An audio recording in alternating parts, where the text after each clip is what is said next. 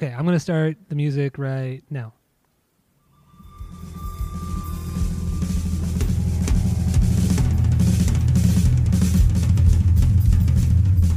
Welcome back to Asinine Radio, a weekly podcast where we talk about music, and, well, that's pretty much it. So, let's go!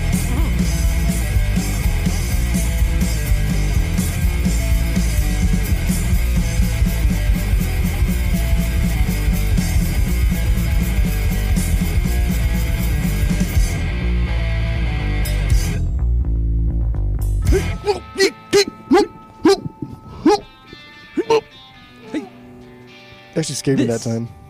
Did I? Good. I jumped a little. My name is Tyler. Oh, this is Asinine Radio. Jesus Christ.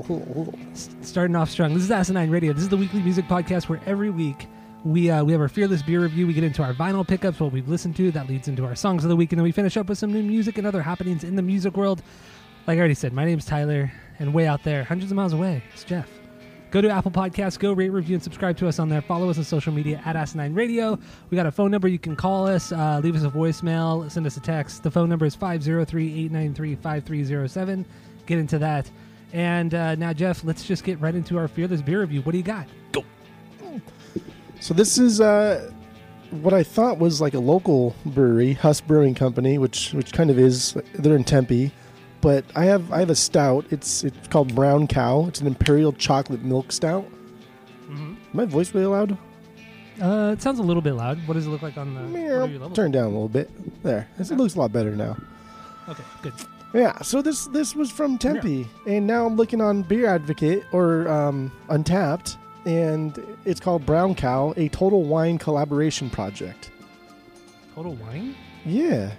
Oh, that's weird. That's fucking lame, dude. I don't like that. Yeah, I don't either. I don't like that either. Yeah, this is a Huss Brewing collaboration brewed with our friends at Total Wine Arizona. Okay. Wow. I didn't know. I never knew Total Wine dabbled in that kind of stuff. I mean, dabbled in actual brewing. That's kind of cool that like a corporate Total Wine will allow their employees to do something fun. I dig that, but I don't know. It's still kind of lame. Yeah. I'm not going to drink this, to be honest. I'm going to throw it in the trash. You're so stupid. No, I'm just kidding. I'm going to drink it. But I forgot. Until just right now, I forgot that we had the raspberry. Did you put a raspberry seltzer in your fridge? Oh, fuck no, I forgot. Okay, that's good too. Well, that's fine. Next week. Yeah, next week. So yeah, this is what I have. It's 8%. Like I said, it's imperial, but I'm worried because it's a double milk stout. Ugh. So if it's milky, so gross. that's fucking, yeah, it's gross. Sloan, friend of the pod, Sloan reviewed it, and he gave it a 3.5 out of 5 on Untapped. So there you go. Of course he did. There's only 50. There's only 50 check-ins. Oh, that's not a lot at all. Well, I know. Well, actually, that's not too bad considering it's so local.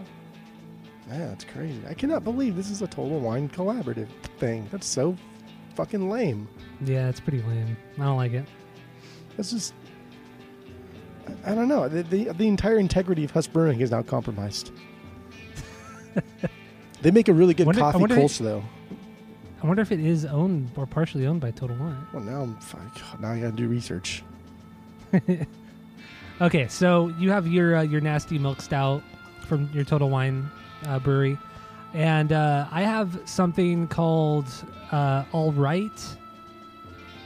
Wait, All Right Hazy IPA, 7%, and it's spelled weird. That's why it's spelled ALRYE apostrophe GHT. That's so dumb. They're trying to be clever. Yeah, it's from Latchkey Brewing. I've never heard of it. And I got this at the local liquor store, and the label's kind of stupid. It's a guy with a man bun, a beard, and he has tattoos. It's just like a cartoon picture, but looks kind of dumb. And I don't know if I'm going to like this. It pours out nice, though. That's for sure. Oh, yeah. I'm still... It doesn't smell very good, glass. Oh, yeah, you got a glass right here. Okay. Yeah, no, actually, it does smell kind of good. When I opened the can, it smelled like ass. But now, smelling it out of the glass, it smells good. Oh. What's wrong? Oh, I smelled my can. It was not a good smell. Oh, that's great. That's great. What's yours called again? I'm sorry. It's called Brown Cow. Brown Cow.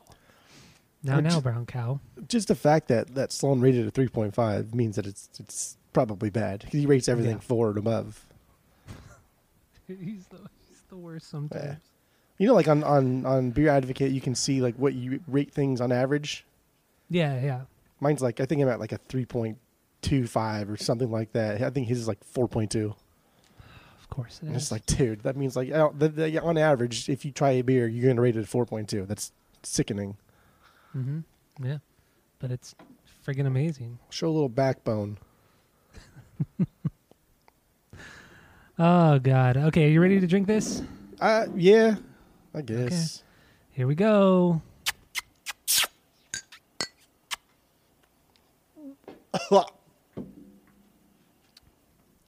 What's wrong with yours? You don't like it? Not at all. What's wrong with it? Oh my God, that is fucking disgusting. What's wrong with it? This tastes like, I don't even know what this tastes like. There's no chocolate in this whatsoever. It's not milky. It just tastes like a stale lager, like a buddy that was sitting out for too long.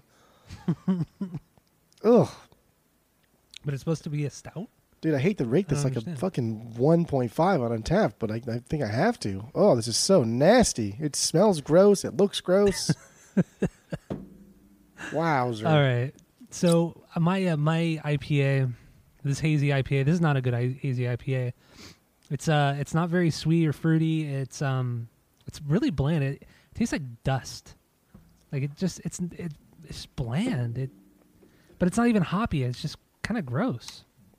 Well, it's not gross. It's just there's nothing to it. You know. It looks really nice though. It does. It has a very nice color, but I don't know. This is not very good either. So we have a 3-point rating system where 3 is a perfect beer, 2 is a good beer you're going to continue to drink, 1 is a bad beer but you should give it a shot, and 0 is a drain pour.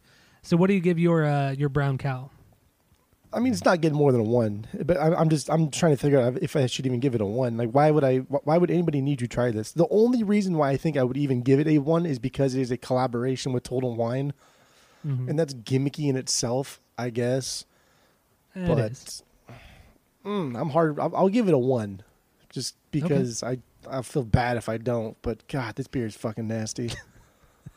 This is just not good.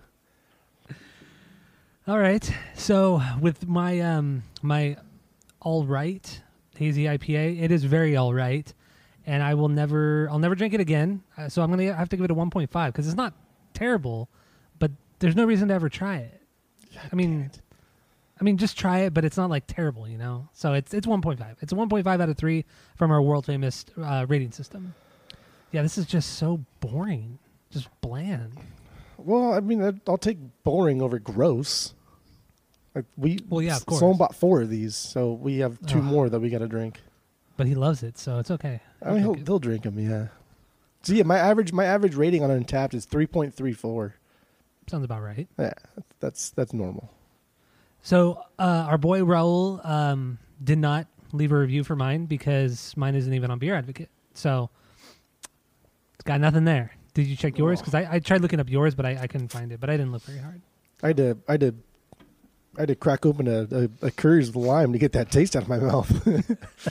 So you're gonna toss it. You're not even gonna try to. No, this is a drain pour. This is trash. This is fucking garbage. Well, if it's a drain pour, then it has to be below 1. But I've never seen anything. You got to give it a 0.5. Collaboration with Total Wine. That's just it's fucking unreal. It's weird. Then give it a 0.5. Give it a 0.5. That's what you should do. To be true to the system, I'll give it a 0.99 because you're right. Okay, if this is a drain pour, I can't quite give it a 1. But it because of the Total Wine thing, even though that it's corporate shills, I don't care. But it's unique. It's weird. Okay. All right. So 0.99 and a 1.5 for mine.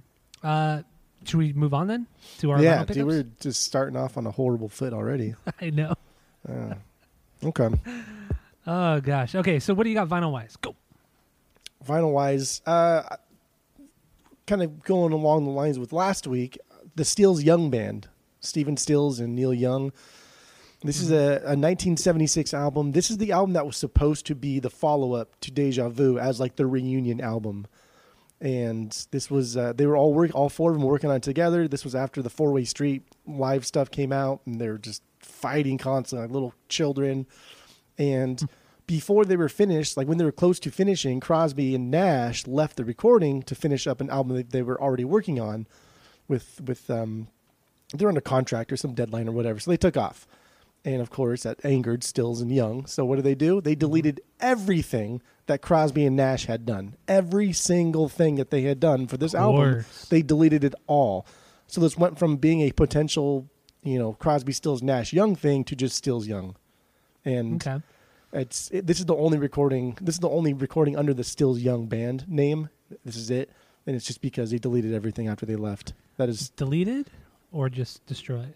Probably destroyed. Probably just like knowing them and how petty they were, they probably destroyed it, and then they probably burned whatever they used to record it on anyway, just so there was no way anybody would ever find it. One of the pettiest bands of all time. It's so fucking pathetic. It's so stupid. Did we talk about last week how Buffalo Springfield was like formed with Stills and Young? So like they were going to meet up in L.A. but kind of missed each other, and then they were leaving. They said, "Oh, fuck it, let's just go about our separate ways." And they're sitting in traffic, and because Neil Young drove a hearse at the time, they're sitting in traffic, and they saw each other in like gridlock traffic in L.A. And we're like, "Oh, we're supposed to meet up with you." Like, "Oh, let's meet up now." And that's how like Buffalo Springfield officially got formed. That's kind of cool then. Yeah, it's fucking rad. I like that. But come on, Neil Young driving a fucking hearse, it's so cheesy. I mean, look at him though. Is that not the most Neil Young thing you could possibly think of? True. Dude, get out of here, you fucking idiot. Don't hit the cat, Tyler. Dude. Last week you know what hit she's it in gonna the do? butt. She's gonna fuck up the wires, and it's gonna destroy everything. It's gonna fucking piss me off. Oy. Well, maybe you shouldn't have, I don't know, got wires or something. I don't know. So this album, they basically switch off like back and forth, track by track. And Young's tracks are fucking fantastic. Some of his best writing, honestly. It's absolutely great. And that's even by like automatically being a Neil Young song, it's already good. Even by that standard, these are even better. But holy shit, dude, Stills tracks are fucking trash. Just absolute trash. They're cringy.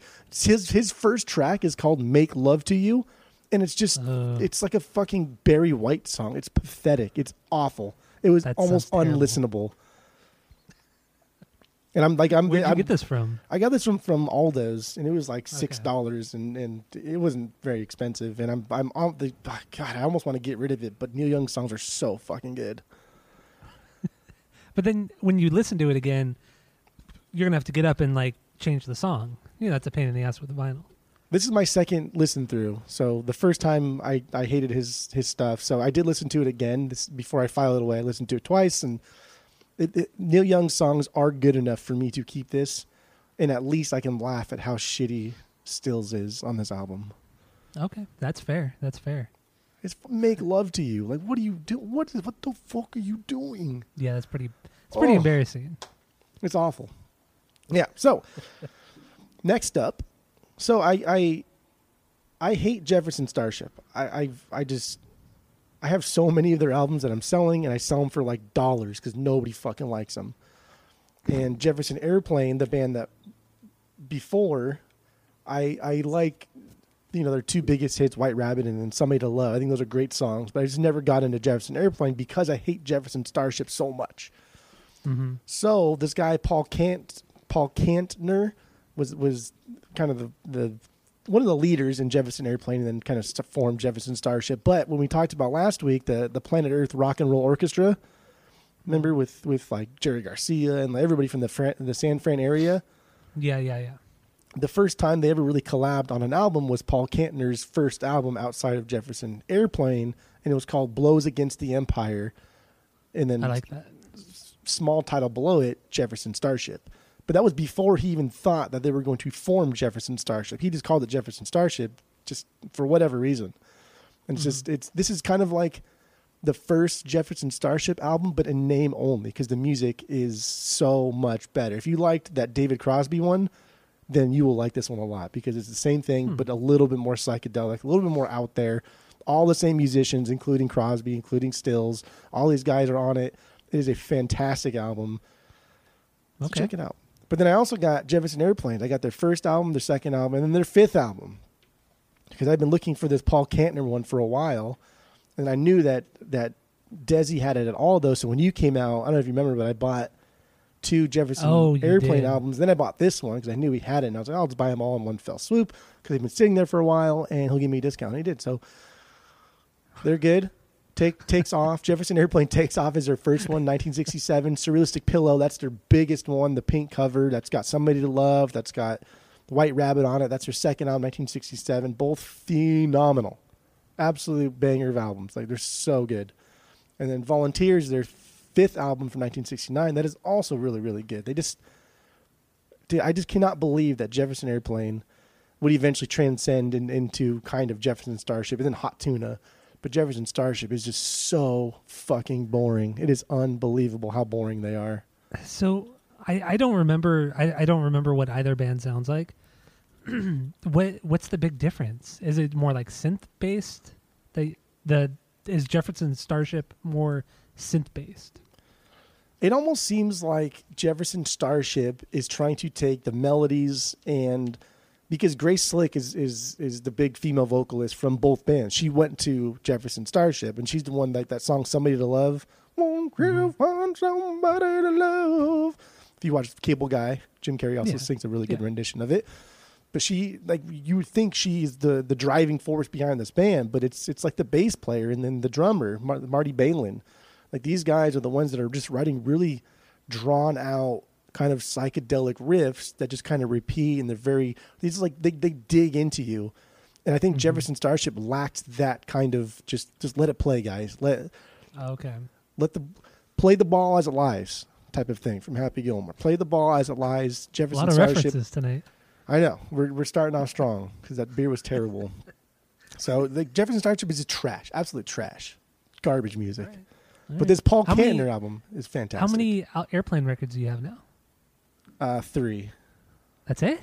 Yeah. Oh.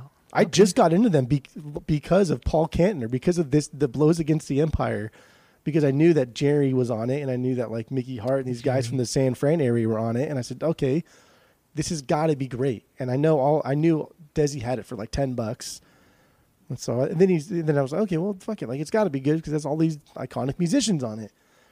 But I never dove into the Airplane stuff. So I listened to 2 songs from the Paul Kantner, The Blows Against the Empire, beforehand, and I loved it. And so then I was like, okay, I know he's selling Takes Off, their first album, for like $5. That's fine, I'll pick it up. And then Surrealistic Pillow, which is their biggest album that has their 2 biggest hits, that was like $10. And I said, okay, even if they're both complete shit, I can probably sell them on eBay and get my money back. No big deal. Oh yeah, definitely. No big deal. So yeah, Especially if you sell it as a bundle.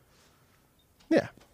So yeah, I'm still new to the Airplane thing, but I will never be a fan of Jefferson Starship because they're trash. All right, that's fair. Garbage.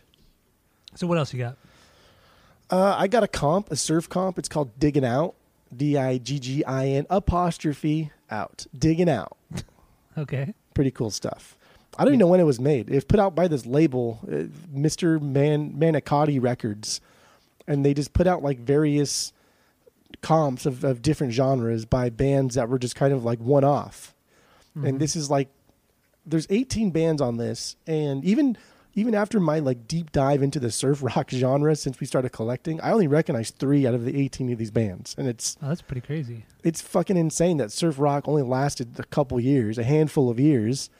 And if you go on Discogs and you kind of like click all these people's names, all the bands' names, it'll bring you to their band page. And most of them only did 1, maybe 2 7-inches. That's it. So and it's all instrumental. There's very little singing, and the only time they're singing is just when they're saying like, "Oh, surf's up" or some stupid shit like that. That's but so cool though. But it's pretty much all just instrumental. And I mean, it's surf rock, so it all sounds pretty similar. But goddamn, I cannot believe. And I was talking to the guy at Gray's because he loves surf rock too, and he's like, "Oh, dude, that comp is so good. I have it." And I was like, "I've never heard of like most of these bands." He's like, "Yeah, dude, there's thousands of surf bands that came out in this era, but because it came and went so fast, a lot of these bands. Oh, they never recorded albums. Yeah, they never did an album. They just did maybe 1 or 2 7-inches, and that was it. And by the time they were released, it was gone. But he says nuts. he has like hundreds of 7-inches from various surf bands that, like he said, you probably have never heard of any of them. That's so cool, though. Yeah. Does that mean you're gonna kind of dive into the single stuff, No. like buying a bunch of 45s? No, because there's a lot of other companies and a lot of other record labels that will make comps like this that I'd rather just buy. Okay. Yeah, I would rather do that too. Because I mean, I'm not gonna fucking buy 500 7-inches of the same song. Hearing 45 different bands play Miserloo. And then have to change it out every 3 minutes. Yeah, because one of the bands does do Miserloo on this, so that's Of course. a bit of girls. Yeah, so that you got it from Grace. I got it from Grace. That was a good one.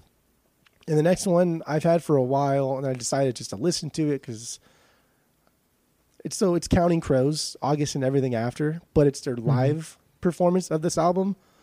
So the album came out weird. Early 90s. This performance was recorded in 2007, but then released in 2011. And Counting Crows is one of those bands that a lot of people like. And I never really understood why, because I think Mr. Jones is fine. I think it's a good song. It's a good song, yeah. But listening to this, I think these guys are solid. I think it's really, really good. Not only is just like the music solid, and like every single song is just as catchy as Mr. Jones, but that guy Adam Duritz, he is such a good singer, and it's every time he opens his mouth, it's very endearing. It's very real. It's very, I don't know. It's very like he's singing to you. It's very like Peggy Lee style. It's good stuff. And then like the way he sings is just so casual and half-assed. And he expects like the band just to pick up the pace, because if he decides to go a little bit faster, then the band will say, okay, we have to cut this song a little bit short because he's blowing through these lyrics faster than normal. And he just kind of does whatever the fuck he wants. And it's amazing. So where did you get this from, and why? This was from just some random lot that I got of actually I got this in the same lot that I got the Linkin Park album for myself, and then I don't know, some other stuff too. That this was like the outlier that this person had, where it was mostly like metal stuff, and then I think it was rap, and this was the thing like, oh, that's kind of weird that you have this, but whatever. And I just it's a double thing, and I just never listened to it, never picked it up, and I said, you know what, I'm listening to it. I got a little time in my hands. Let's see what the fuss is about. And you love it. Now you're Counting Crowsman. I mean, that album's solid, though. It's a good album. It's a good album. Yeah, it is. But I wouldn't say I'm a Counting Crowsman, because that was their first album. And I'm not about to go listen to all their other fucking 6 more albums or whatever. I think I'm good here. We did it on the pod. I'd be down to do this one. It's a good album. The live one or the actual album itself? Probably do the actual album itself, but yeah, whatever. Either way. It's good stuff, though. It's cool. It's cool. All right. I'll take your word for it. Take my word for it. And that's the last thing. And then that leads me to my pick of the week. What do you got? Which is Khalid. Oh my God. This is a weird one. This is a weird one. Why do you think this is weird? I don't know why you hate this genre or anything like this. This is good stuff. This is Khalid. This is from his first album, 2017, American Teen. And this guy's been around. This came out when he was like 18, so he actually wrote it when he was like 17 ish. So the song that I chose is 18. That's my favorite song from the album. And it's just good. Like, this guy has collabed with a lot of people. He was on the Suicide Hotline song with Logic. He's done stuff with like Billie Eilish, just a lot of different people. And it's just very pop, very like teen pop. Not just because the song's 18, but it's very teen pop. The things he's talking about is very, very teenager, very very angsty, but in a very lackadaisical way. I could see where a lot of people, 16, 17 years old would like this. I could totally understand it. But I mean, it's just not for me, man. I don't get this genre. I've tried. I've really tried. I just don't get emo hip hop. It's just not for me. It's cool, man. It's a nice different spin on especially like the SoundCloud stuff that was coming out in this era. And I don't know, I like it. And not all the SoundCloud stuff is bad, even though we talk shit on it constantly. because A lot of it's pretty. a lot of it's fucking bad. pretty fucking bad. Yeah. But it was just a nice contrast to see. I don't know, this guy putting pretty much anybody in SoundCloud rap in general just putting out their music in hopes that somebody will pick it up. Mm-hmm. I dig, and I like this album a lot. It's good. Good. I'm glad. Where'd you get this one from?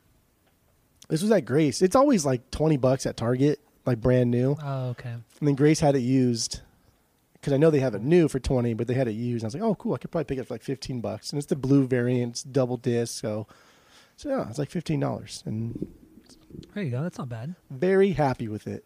Good. Good. And then So, Sloan bought it. oh God, of course he did. It's so aggravating.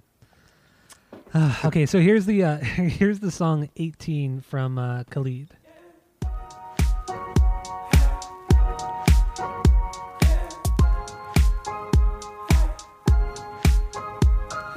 Woke up falling through too late this morning, but I think I'll be okay. I'll be okay. Damn, my car still smells like marijuana. My mom is gonna kill me, gonna kill me. Traffic's backed up from corner to corner, so I guess I'll hit the highway. The highway, shake away all the stress off my shoulders. Gonna have a good day, because I'm 18 and I still live with my parents. Yeah, they're not like yours. Well, yours are more understanding. I've never fell in love. I save those feelings for you. So let's do all the stupid shit that young kids do. It's me.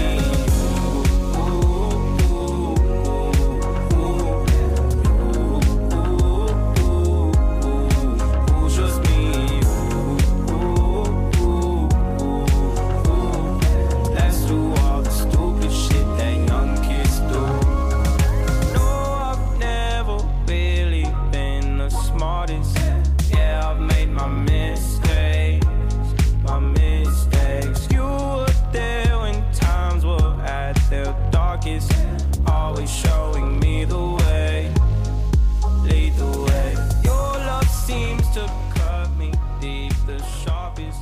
You'll always have a part of me, a part of me. Losing you is There you go. always been 18 from Khalid, and also one of my world famous faves. Haven't heard one of those in a long time. But this song, yeah, it's fine. It's not a bad song. It's one of the better ones I've heard from the genre, but it's cheesy as hell. Yeah. So cheesy.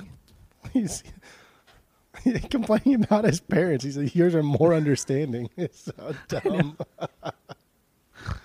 Oh God, like I said, I could definitely see somebody 15 to 17 really digging this song. The lyrics, the music, everything like that.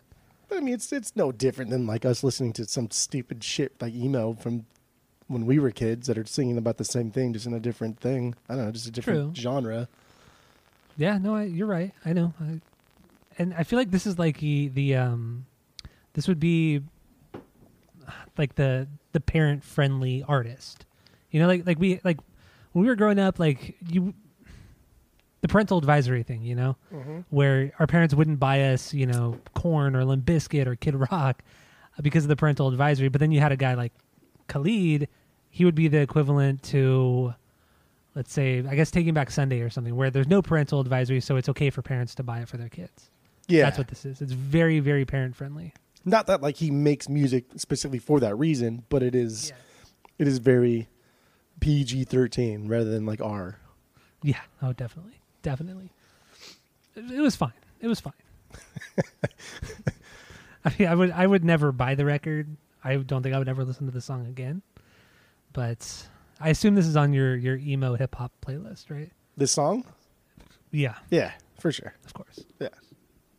Which I have listened to. I have listened to that playlist. If that playlist didn't do it for you, there's you're not going to get into the genre at all. No way. I know. I wanted to. I really want. I listened to like at least 45 minutes of that playlist.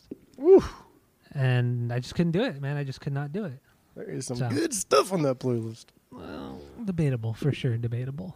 All right. So is that all you got for your pick of the Yeah. week in vinyls? That's it. That's all, babe boy. All right. So what do I have? So I don't have very much. I didn't listen to a lot of new stuff. My backlog is still probably 15 deep, but it's mostly jazz, and sometimes I just don't want to listen to jazz. So I didn't listen to a lot, just 2, including my pick of the week. So let's start with the first one, because that's a great place to start, is the first one. That's Django Reinhardt. We've talked about him a bit on the pod. He's a very famous jazz guitar player, gypsy jazz, I guess you could say. And he got his start back in like the 20s and 30s. He died in like 1953, and he never actually put out a full-length record. So what I have is a compilation, and it's just called Volume 2. This particular compilation came out in 1971. I picked this up from White Rabbit. I kind of like pick up any Django that's cheap, because it's always fun. It's always a really good listen. Yeah. And yeah, I mean, like I said, he never put out a full-length record, because by 1953, when he died, that wasn't a thing. Like, nobody put out full length. So everything he put out were just singles on 78s. And from what I was reading, I think he recorded like 900 he has like 900 recordings. Good God. So over the decades, different record labels have made these massive compilations of his music, and this is just one of them. So I have a couple other compilations of his, and it's just good stuff. It's very rough sounding, a lot of background noise and everything. It's like listening to an old like Delta Blues guitarist or something, like one of their comps or something. So what? What's that noise? There's a fucking cat. She's pissing me off again. Dude, she gets all up in all the chords and she starts like rubbing her face on all the cables and chords. Ah, so annoying. But anyway. Okay. Django Reinhardt, great guitar player. Go look him up if you never have. He had a very unique style because he was missing some of his fingers, and it's pretty wild. Great stuff, good stuff. I know you'd agree with me on that one, right? I actually have like more in my backlog of him, because at some point I was just buying everything I could. Over here he's like $3 to $5. Same But now I just have so much Django Reinhardt. I'm not going to keep it all. I need like 2, and that is it. I know.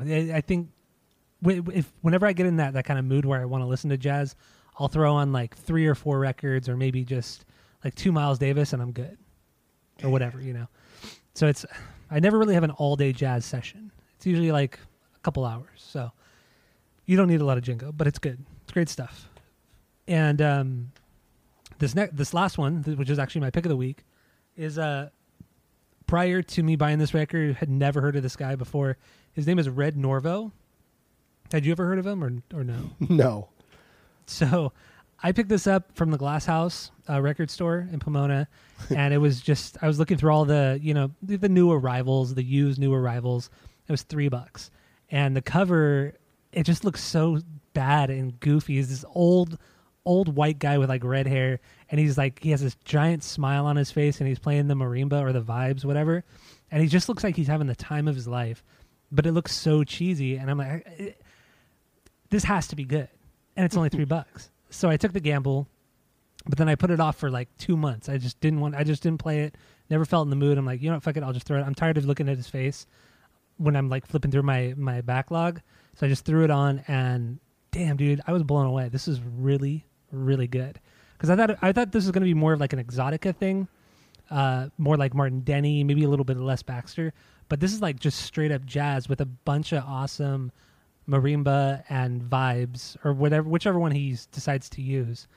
And they just kind of go for it. And reading more about him, he put out a lot of music. This particular one, it's called Red Norvo and Hi-Fi, and it's called Vibrations.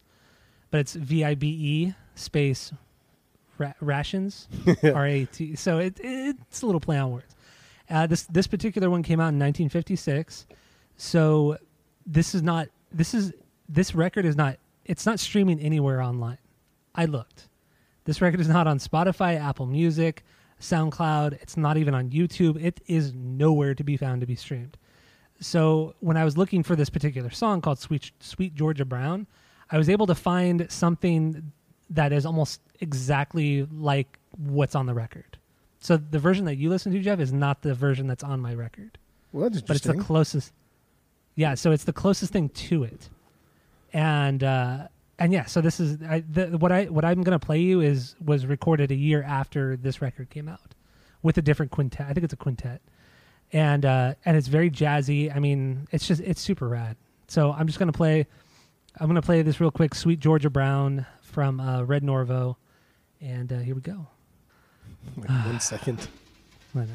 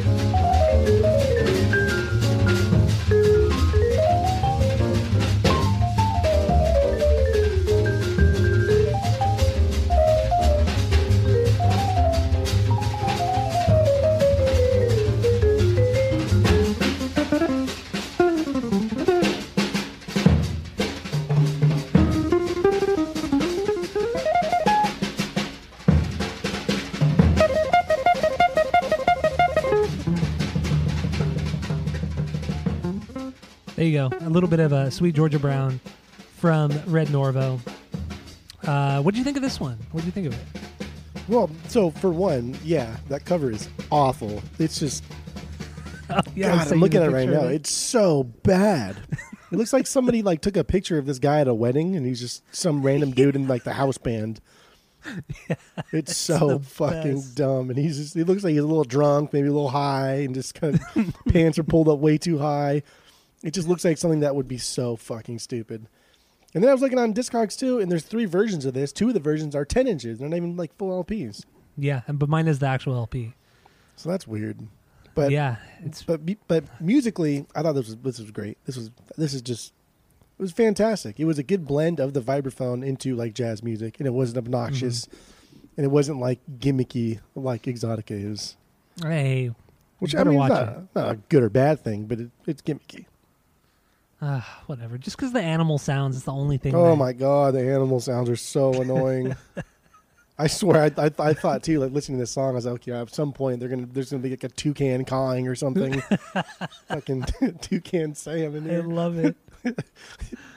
Oh my gosh! But this honestly blew me away, and yeah, like I said, I really only bought this because the cover was so stupid looking. It's How much was unbelievable. this? $3. Oh, dude, that's a steal. Everything on Totally Discogs worth at least $10, and it's all in shit know. condition. I know. Well, I mean, what do you think? I mean, the guys at Glass House, they look at this and they're like, "Well, yeah, it's going for $12 on or $11 on Discogs, but who the fuck is going to buy it? What idiot's going to buy this?" Here came me strolling Me. along. Yeah, but you would have picked this up too. For Like, for sure $3, you would've- absolutely. Yeah, With this ugly ass cover, for sure. I'll post it on the socials too, because yeah, he's such an old looking man, but he's stoked. He's just happy to be there. It's really good.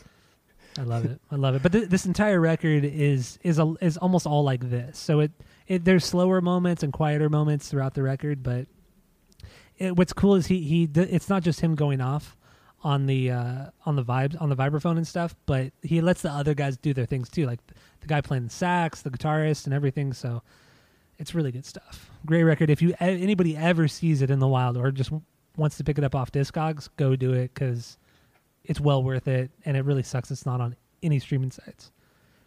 So maybe I'll put it on YouTube. I don't know. Who knows? Who knows? How did you get this one? What do you mean? The version you just played. What was that? YouTube? Yeah, it was YouTube, but I typed in Red Norvo Sweet Georgia Brown, And there's another version of this song, but it's not nearly as good. It's much slower, and it's mainly all vibraphone. There's like nothing else really going on, and it was just kind of lame. So I found this rendition that I got. I just found it just looking for the version that's on the record. So like I said, this is the only version that came close to what the one on the record sounds like, because it's not the exact same version. Red Norvo, check them out. Check them out. So that's all I got from my vinyls and my pick of the week. So let's just jump into some new music and other happenings in the music world. Not a whole lot has been going on, but that's normal for November, December. It's usually slow at the end of the year. So we have one new song. It comes from MXPX. Do you want to play this one? No. Okay. I don't either. It's called Hold Your Tongue and Say Apple. And this is like a Christmas song. And I mean, it's whatever. It's MXPX. It's pop punk. You probably dug it more than I did. But did you hold your tongue and say apple in remembrance of what we do? Why? You didn't do it? No. Oh, jeez. You're like Robin Williams in Hook. Like you're not a kid anymore. You just I'm boring ass adult. I'm just Peter. Yeah. Yeah. Of course, I held my tongue and said apple. That was hilarious as a kid. Looked on your shirt and spelled attic. Like none of these things are fun to you anymore. Zero fun. Yeah. We all know I am zero fun. Good every Lord. Day. All day, every day. This song was solid. It's a Christmas song, so I'm never gonna listen to it again or playlist or anything because, you know. But you don't have a Christmas playlist? I do, but it's like 95% covers. I don't like original Christmas music. No, I think like the only exception is "I'll Be Home for Christmas" by Blink. I think that's the only one on there that's not a cover. What about the Christmas one they put out 2 years ago? I think it was? Nope. No, why? Because I don't like Christmas music has been around for too long for people not to do covers of it. It's just I don't need no more. The world doesn't need any more Christmas music. It's got plenty. All right, that's fair. Plenty. That's fair. I agree with you. So even though I did like the song, it is run of the mill MXPX, which MXPX really have never written a bad song, but they've only really written like 2 great albums. IMO. Okay. All right. IMO. Mm-hmm. Okay, so that's all we got for new music. The last thing here, I just kind of wanted to talk about it real quick. Disney Plus put up a Beatles documentary. And a few days ago, I saw a headline saying that Peter Jackson, put this out and that it was 6 hours long. I'm like, fuck, dude, of course Peter Jackson will put out a long documentary. So then I thought, okay, this must be like about the history of the band. They were only around for 10 years. And then I read a little bit more and I thought, okay, this is just them recording the White Album. And I thought that's still a long documentary for arguably like their worst record. And then I actually started watching it, and then I realized, oh no, it's just about one single show and the lead up to that single show. 6 hours. Over 6 hours. But you're going to finish it though. I'm going to finish it. I'm an hour and a half deep. Yes, this is what time means to you. Free time. This is what free time means to Tyler is this. But yeah. So it's the famous show where they played on top of the building, on the roof, remember? Because they hadn't played a show in like 2 years. So I'm like I said, I'm an hour and a half deep, and this is them preparing for that. They decided they wanted to play a show, but they wanted to record a new record live. And then it eventually turned into like, well, let's not do that. Let's kind of rearrange old songs. So right now I've gotten to the point where they're kind of fighting, like being really petty and bitchy to each other about how they should restructure some of the songs. And dude, John, I mean, I've never been a Lennon guy. Like, I think he's the worst part of the band. He's not. Well, okay, I take it back. He's not the worst part of the band, but he's my least favorite member. Let's just say that. I guess, okay, that's fair. And dude, the guy is so disconnected. Like, he just does not want to be there at all. And Paul, he's trying. He wants to do something really cool. He wants to do something really cool for not only for the band but for the fans. And he's really going out of his way to say, let's try this, let's do this, let's do this. And Lennon barely says anything. And then Yoko Ono is literally sitting next to him, like 2 feet from him. She's sewing, she's reading a newspaper. And it's like, dude, if you're there, like, at least enjoy what's going on, or just go in another room, go home. Like, if you're that bored with what's going on, then fucking go home. or if you're trying to prove like an artistic point, whatever that may be, you look like a fucking idiot. Like regardless of what you think about Yoko, like whether or not she was the catalyst for them breaking up, whatever, she may or may not have been. Every guy in the band has their own responsibility, their own reasons why they didn't want to continue with the band. That's their thing. But how she's literally just sitting next to them, not saying a word. You just gotta watch the first hour of it at least, Jeff, and you'll just be so irritated by just how annoying Lennon and Yoko are, and how Ringo just kind of sits there, and you can just tell he just wants to jam, like he just wants to have a good time, and then he just wants to hang out with the buds. He just wants to hang out. That's all he wants. Paul is trying to like be the orchestrator because nobody else has given him any sort of feedback. So I feel bad for Paul because he's really, really trying. And then George is kind of like, I don't know, George, he kind of just seems kind of out there. Just kind of doesn't care either. And I don't know, it was weird to watch, but it was kind of cool because there are parts where they jam with each other, and that was fun to watch and all that kind of stuff. But at least watch like the first hour. That's what I will check it out, and it'll probably be like a 6-part marathon for me, but I probably will finish it. If it irritates me, I'll probably finish it because then I like getting mad at people in general. Because seriously, I'm an hour and a half deep, and it wasn't until like maybe a little over an hour where you start to see them get mad at each other, and then them start to be especially like George toward Paul gets super bitchy, like hardcore bitchy. Huh. And I don't know. I'm like, dude, he's the only one that's taking this entire thing seriously. Like, why are you acting like this? Why are you acting like a child? And all they're doing is like chain smoking cigarettes, drinking, and everything. Like seriously, rock stars. The entire thing, they're just smoking cigarettes the entire time, and just drinking beers. All they're doing. That's pretty cool. It's been kind of interesting.